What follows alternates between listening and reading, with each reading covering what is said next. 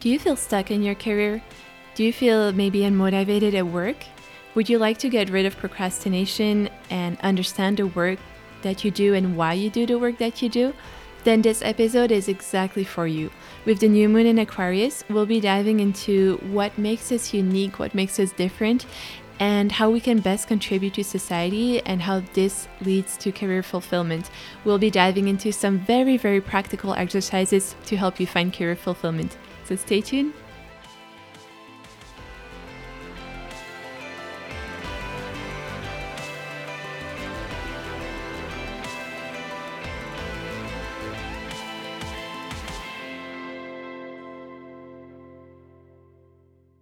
Hey guys, welcome to Coaching Meets Astrology. In this podcast, we combine career coaching with personal development and astrology to help you reach your career goals by focusing on authenticity, health and well-being, and collaboration. Enjoy the podcast.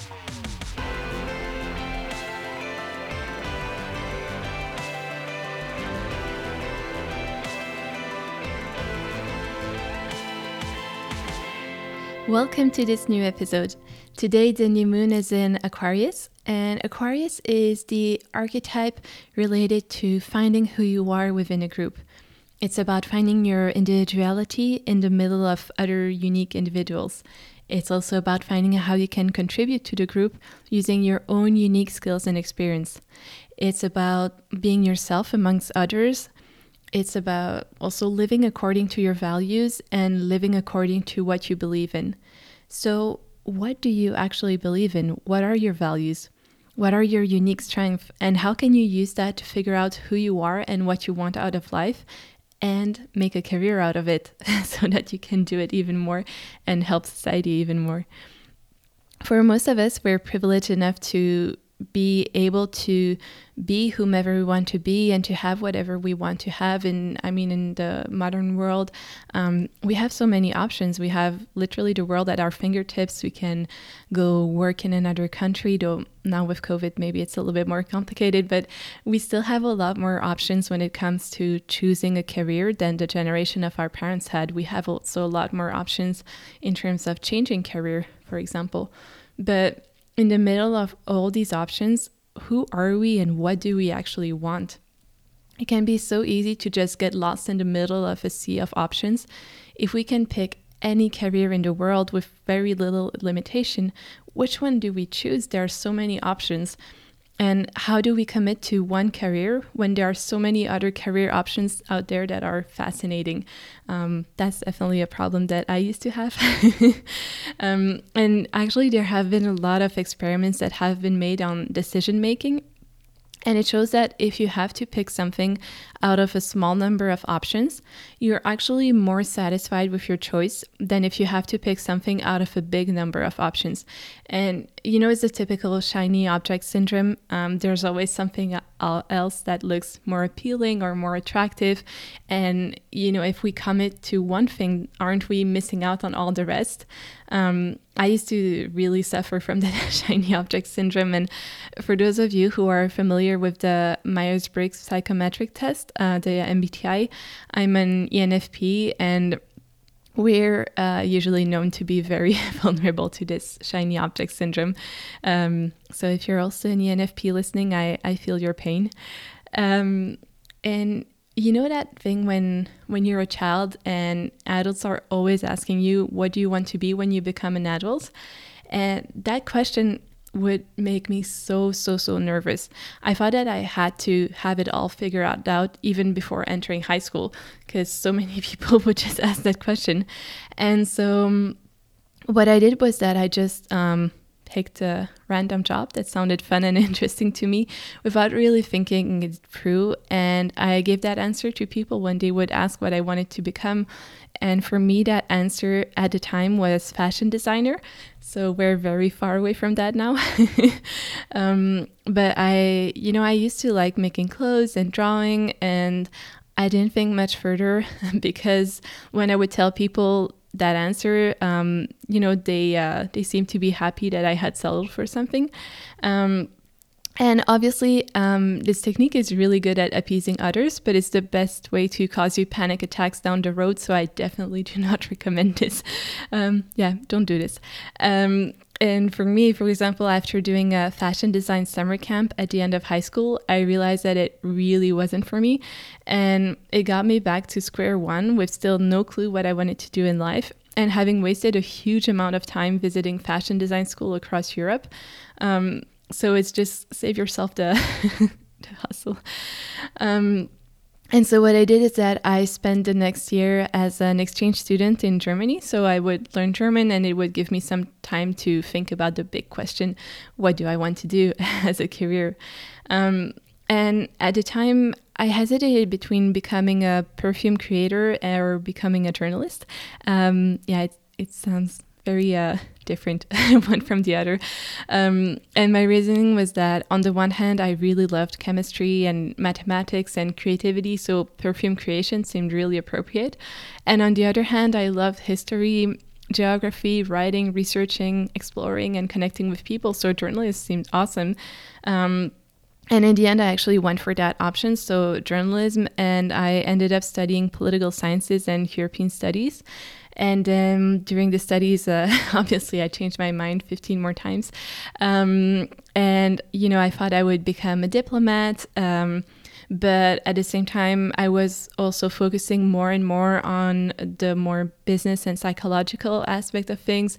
So I finally ended up working as an HR consultant, after finishing my studies. So completely new direction. And after working a few years in the field, I got a huge burnout. My brain basically went numb, and my body was pushed way past its limit. And it was a very tough time, but at the same time, it gave me the opportunity to review my life choices and to really look at what mattered in a calm way. And finally, I figured out my purpose, and that is to help people blossom in the best version of themselves, to help them thrive in their career, in their relationship, and in their life by being truly authentic and pushing away all the I should do this and I should do that, and really going back to what do I really want, who am I really, and that's what I want to bring to others. And so I decided to combine my HR experience, my knowledge of mindset and brain hacks with astrology to help people have more clarity regarding who they are and their purpose, and to change their mindset so their brains can be reprogrammed for fulfillment and abundance. So yeah, that's for me. And so now how can you actually figure out what you want to do if you're in a place where you feel a little bit stuck, or if you're even if you're in a job that you like but you feel a little bit less motivated than you were before? So there are a few options to help you with this. One of the options is actually to use astrology, as it can provide you with some insights regarding your personality, and so your preferences also, and so which career may be best suited for you. And the way that astrology works is that it will show you what energies are present in your chart and what energies needs to be expressed. And one of the way of expressing these energies is through your career. We'll dive into how to use the birth chart to figure out your purpose in the next episode. For today, I prepared a few career coaching exercises first to help you increase your self-awareness. And this self-awareness will also help you then for the next episode with the astrological part. I think that it's something that's very important to understand with astrology, is that it's not there to tell you like you're this way or you're that way. It's just showing you potential, but you get to choose the way that you express that potential. And so it's very important that you are in the driver's seat of your life. And so that's why today we'll first focus on self-awareness. So finding a fulfilling career, it's about combining 3 key elements. The first one is your interest. It's what you love to do. So more in terms of the topics that you really love. The second one are your talent. And so those are what you do better than others. And the third one is your values and what drives you. And it's super important to have those 3 elements, because if you have one missing, you might be more demotivated. Another way of understanding those three elements is in a way that your interests are what you do, your talents are how you do it, and your values are why you do it. And all those three aspects tie into the Aquarius archetype of finding your individuality within a group.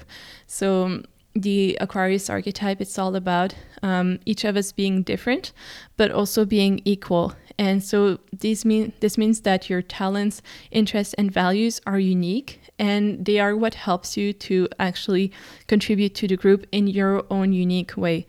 And others have their own unique talents, interests, and values, and that helps them to contribute to the group in their own way. And so actually, as a group, we need everyone's unique personality to really work well, and we need to collaborate with others. So can you have a successful career if you're missing one of these three elements? So you can definitely be successful, even if you have only one or two of these elements. The thing is that chances are that you won't be fulfilled.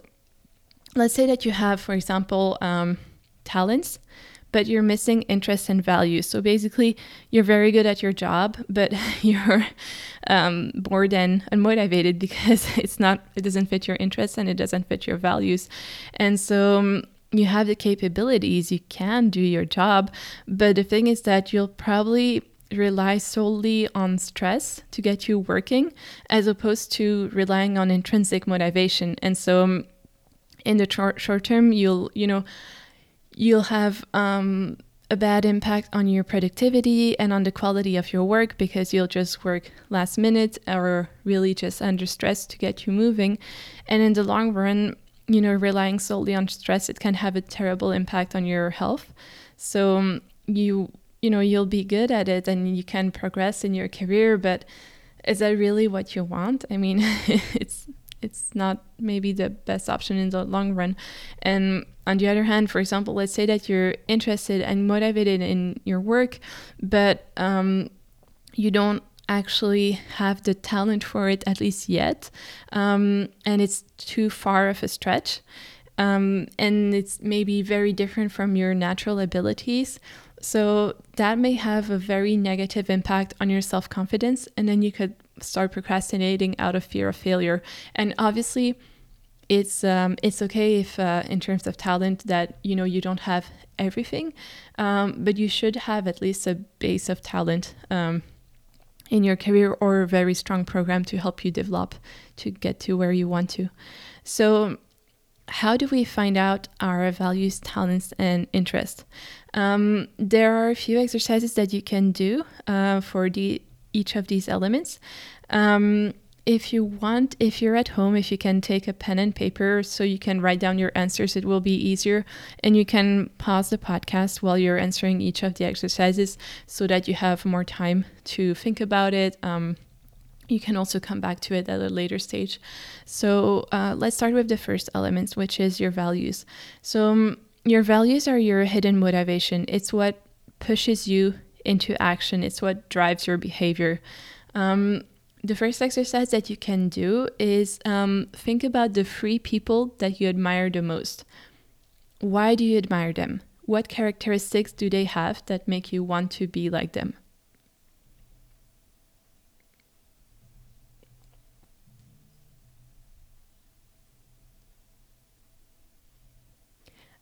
Now, think about what usually makes you angry. So think back to when you got angry, for example, last time or the 5 last time, and ask yourself, what was it that truly made you angry? Not the topic, but the issue. So for example, let's say that you got angry because your partner didn't empty the dishwasher. I think that's a classic. Why did it make you angry? Is it because you value respect and you felt disrespected? Or because you value fairness and you thought that it was unfair that you're always the one emptying the dishwasher? What was truly behind your anger? And just with the second exercise, pay attention to the fact that sometimes the source of your anger is not just someone trespassing your value, but it's more someone touching one of your emotional wounds. So that would be a little bit different. But yeah, you can, if you're having a hard time with this one, you can also work with a coach. You can definitely reach out to me if you want. I'll leave my contact detail in the description of the episode. But try to think about, why do things make you angry usually? And what's the pattern that you can see there? So now we'll dive into your talents.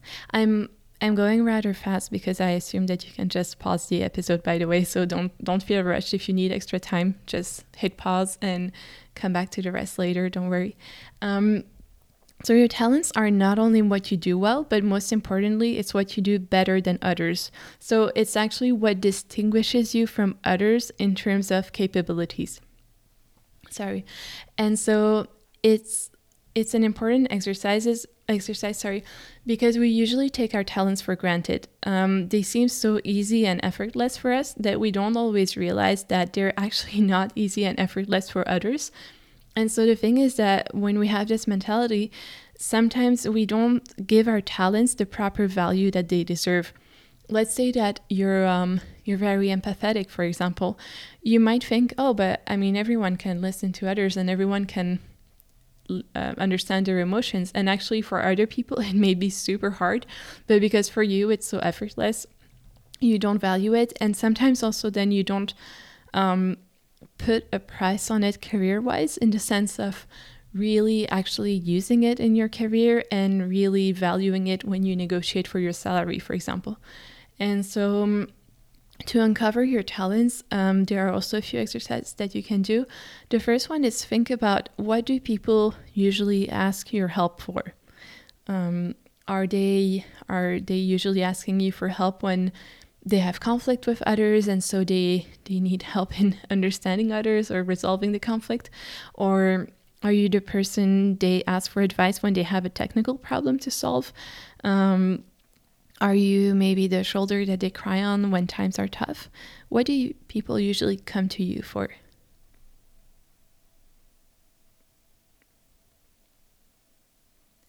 Now, another thing that you can do is also to ask your friends, family, and colleagues, what are your top 3 strengths according to them?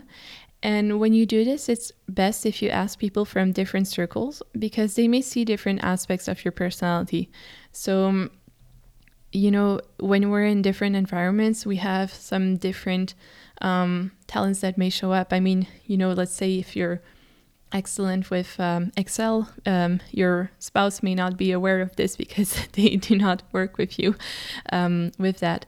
So once you have done this exercise, if you see that some specific strengths are coming up frequently from different circles of people, you can trust that you have these strengths and that they're strengths that actually define you. So once again, it's not just what you do well, it's what you do better than others. And a last question that you can ask yourself, last exercise that you can do, is what would you do, or what do you already do, even if you're not paid? And it's still also fun and effortless. So it's important to not only take into account what you would do for free, but also that it's fun and effortless, because sometimes there are things that we do for free out of obligation. Let's say that you've been raised with the idea that you should always let people speak and listen attentively, for example, because when you were 5, your parents told you to be silent and listen. And so now, even when you do not have the energy for it, you may still be silent and listen to people, but actually it's draining all your energy. And so that would not count as a strength, for example, because it's draining your energy. But let's say that you really love giving advice to people, and that's something that you would do, you could do all day basically, and that you do even if it was free, then it can be one of your strengths, for example. So now I'd like to look already at all the answers that you've written and to see if you see already some common themes. What keeps on popping up? Do you see a common thread in them? And once you're done with that, once again, you can just pause the podcast. The last element that we'll work on are your interests. So your interests are the topics that truly fascinate you. It's what you love learning about. So the first exercise that you can do, that's one to do when you're at home. If you're not at home right now, it's okay, just come back to it later. And what I want you to do is to look at your library or on your Kindle if you have only electronic books, and to find a red thread between all those books. So what are the most common topics that keep on popping up when you look at your books?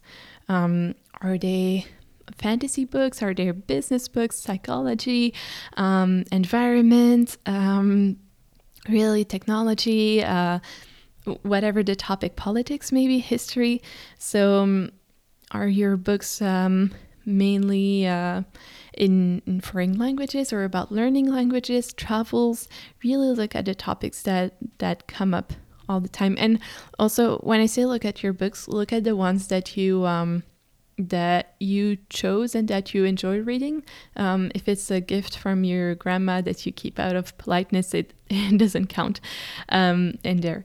So also now think about the conversations that you have with your friends. What do you usually talk about? What's your favorite conversation topic? What do you always come back to, for example? Is it current news, or I don't know, the last Tesla maybe, or if it's technology that fascinates you, all those things. So really think about, what do you usually talk about? And the last exercise is, what were your favorite classes at school or at university?